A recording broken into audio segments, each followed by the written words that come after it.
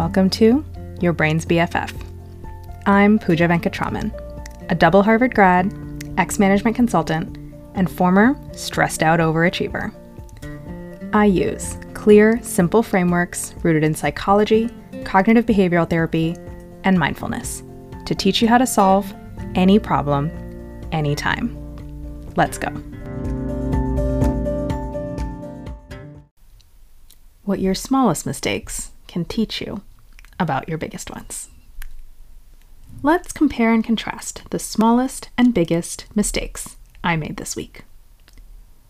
The smallest mistake was that I forgot to wear my retainer 2 times. What are the long-term consequences of that? If I wear my retainer, I keep my straight teeth and I pay $0. If I don't wear my retainer, my teeth regress, I have to pay hundreds of dollars and do Invisalign again. It's actually already happened to me once. Now, what was the biggest mistake? My biggest mistake was that I threw my time plan out the window, watched TV, and ate takeout for about 36 hours straight. What are the long-term consequences here? If I follow my time plan, I can achieve my dream career as an independent content creator. If I don't follow my time plan, I can't launch a creative career, and I probably have to go back to the corporate path. So far, they're actually pretty similar. These are both clear, binary choices. And when you consistently pick one choice, you get good results. And when you consistently choose the other choice, you get bad results. Easy. No confusion there. Now, let's look at how I've reacted to these mistakes.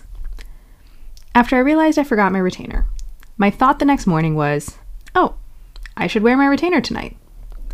And my emotion the next morning was, not really anything. No emotions. It's just a retainer. After I threw out my time plan and ate takeout for 36 hours, my thought the next morning was, oh my God, you are so lazy. This is madness. You can't launch a writing career if you're going to behave like this. And my emotion the next morning was panic, anger at myself, guilt, and shame. So that's pretty different. I wonder why that is. Let's dig in a little bit more. What do I think about me and retainers in general? I think I'm really good at wearing my retainer regularly. It's just part of my daily routine, and actually, my dentist always congratulates me on how good my teeth look. So when I make a mistake regarding my retainer, what do I make it mean? I think this is the tiniest blip, no big deal. I'll just go back to the usual tomorrow. Now, let's look at my big mistake. What do I think about me and time plans in general? My thought is, I've always had trouble managing my time. I'm a chronic procrastinator. This is something I really need to fix about myself.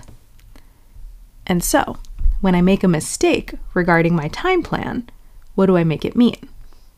I make it mean, oh no, here we go again. I am never going to get this right. These are very different perspectives.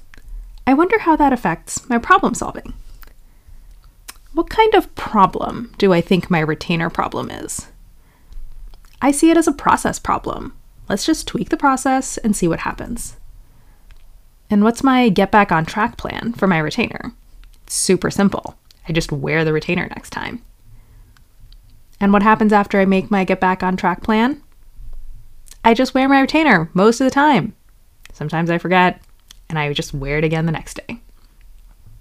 Now, what about me and my time plan and the 36 hours out the window? What kind of problem do I think that is?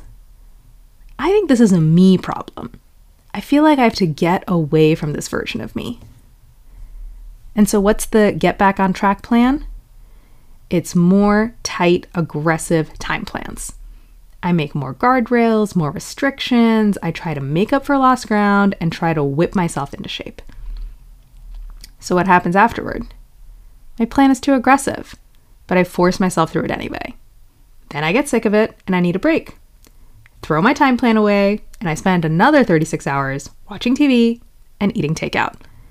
And we start the cycle all over again. No wonder I think I have a time management problem.